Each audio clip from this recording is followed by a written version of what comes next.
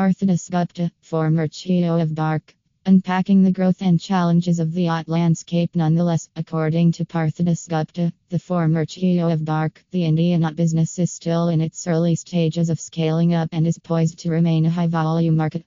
With the influx of more foreign streaming companies into the Indian market, we can anticipate further experimentation with pricing strategies and the bundling of yacht services with mobile data plans. Looking ahead, the primary focus should shift towards achieving profitability rather than relentlessly pursuing larger audiences at any cost. It's essential to recognize that the gold rush in the yacht industry may eventually subside, leading to a phase of consolidation.